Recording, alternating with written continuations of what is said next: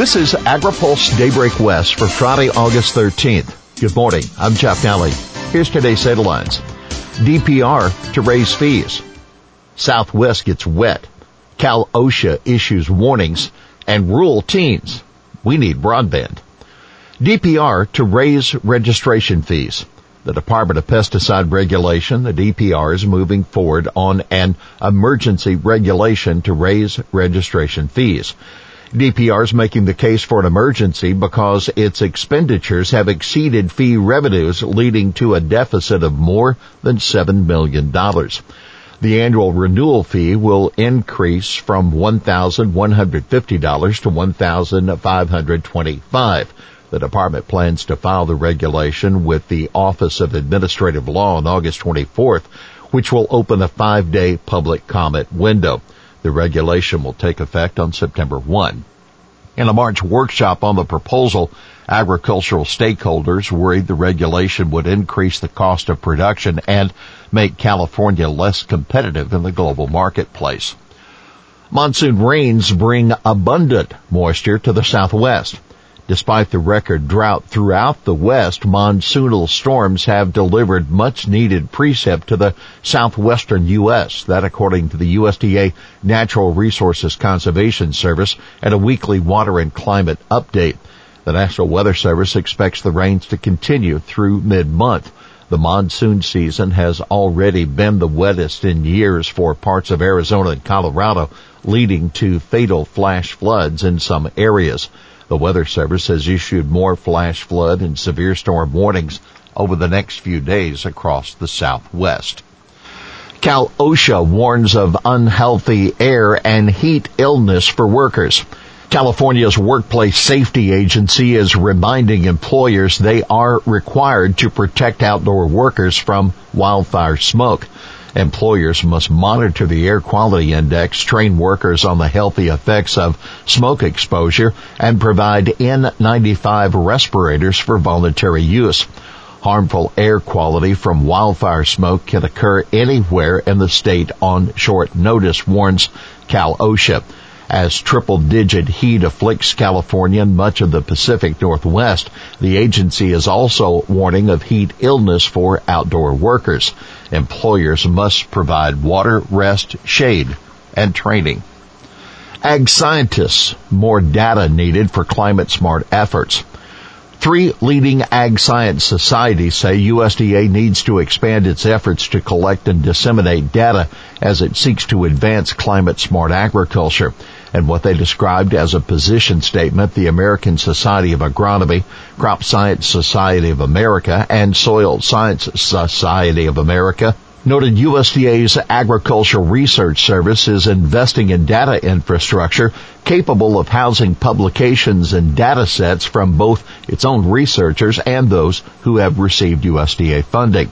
But the groups say ARS needs to turn that into a universal ag data repository that would include research on ecosystem services monitoring and historic data sets, including those from conservation districts, as well as academic research conducted outside USDA.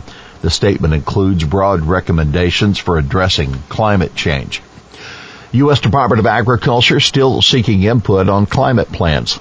The Biden administration still has a way to go before finalizing its strategy for using agriculture to address climate change.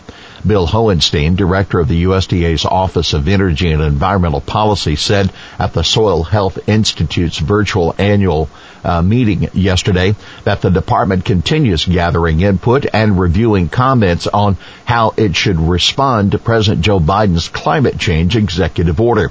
The department released a 90-day progress report in May that said the department's approach would be, quote, multi-pronged and centered on voluntary incentives that benefit producers and landowners. We don't have all the answers, Hohenstein said. Stay tuned and pay attention because we're going to continue to solicit input. We definitely want to hear from the technical community and the scientific community. By the way, the National Cattlemen's Beef Association announced a goal yesterday to make beef cattle production climate neutral by 2040. Poll: 69% of teens report reliable internet. Members of the U.S. House may want to take note of this. Most teenagers believe unreliable access to high-speed internet and a lack of digital skills driving economic and social inequities in their communities. That's according to a Harris poll sponsored by the National 4-H Council and a coalition including Land O'Lakes, Microsoft, and Verizon. Some 79% of rural teens, 74% of teenagers overall believe the government has an important role to play in providing universal broadband access. About 63% believe people in their communities would make more money if they had reliable broadband. Some 69% of American teens, but only 59% of black youth, say they have reliable internet service. Why it could matter? Well, the bipartisan infrastructure bill that the Senate passed this week includes $65 billion for broadband. The bill's future in the House isn't clear. House Speaker Nancy Pelosi has said the House won't act on that bill until the Senate passes the larger $3.5 trillion reconciliation package. Senate Ag R's demand hearings. Republicans on the Senate Ag Committee are demanding Chairwoman Debbie Stabenow hold hearings on how to spend the $135 billion in ag and child nutrition funding Democrats plan to include in that $3.5 trillion bill. We believe these hearings should be broad-based and include producers and rural community leaders from across the country, similar to what our committee has done in the past as we draft farm bills. The spending of $135 billion of the taxpayers' money should be informed by those we represent and not solely by interest groups with Washington offices and lobbyists, the GOP senator said in a letter to Chairwoman Stabenow. But keep in mind, Stabenow did say this week that Democrats won't be consulting GOP committee members on the funding since Republicans won't support that larger bill. Here's today's He Said It. While it will undoubtedly be challenging for restaurants to enforce vaccine mandates for the public, we also cannot afford to go back to the days of shutdowns or operating with severely restricted capabilities.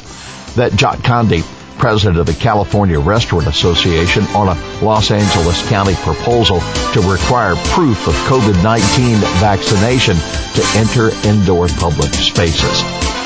Well, that's Daybreak West for this Friday, August 13th. For the latest news out of Washington, D.C., visit agripulse.com. For AgriPulse Daybreak West, I'm Chuck Alley.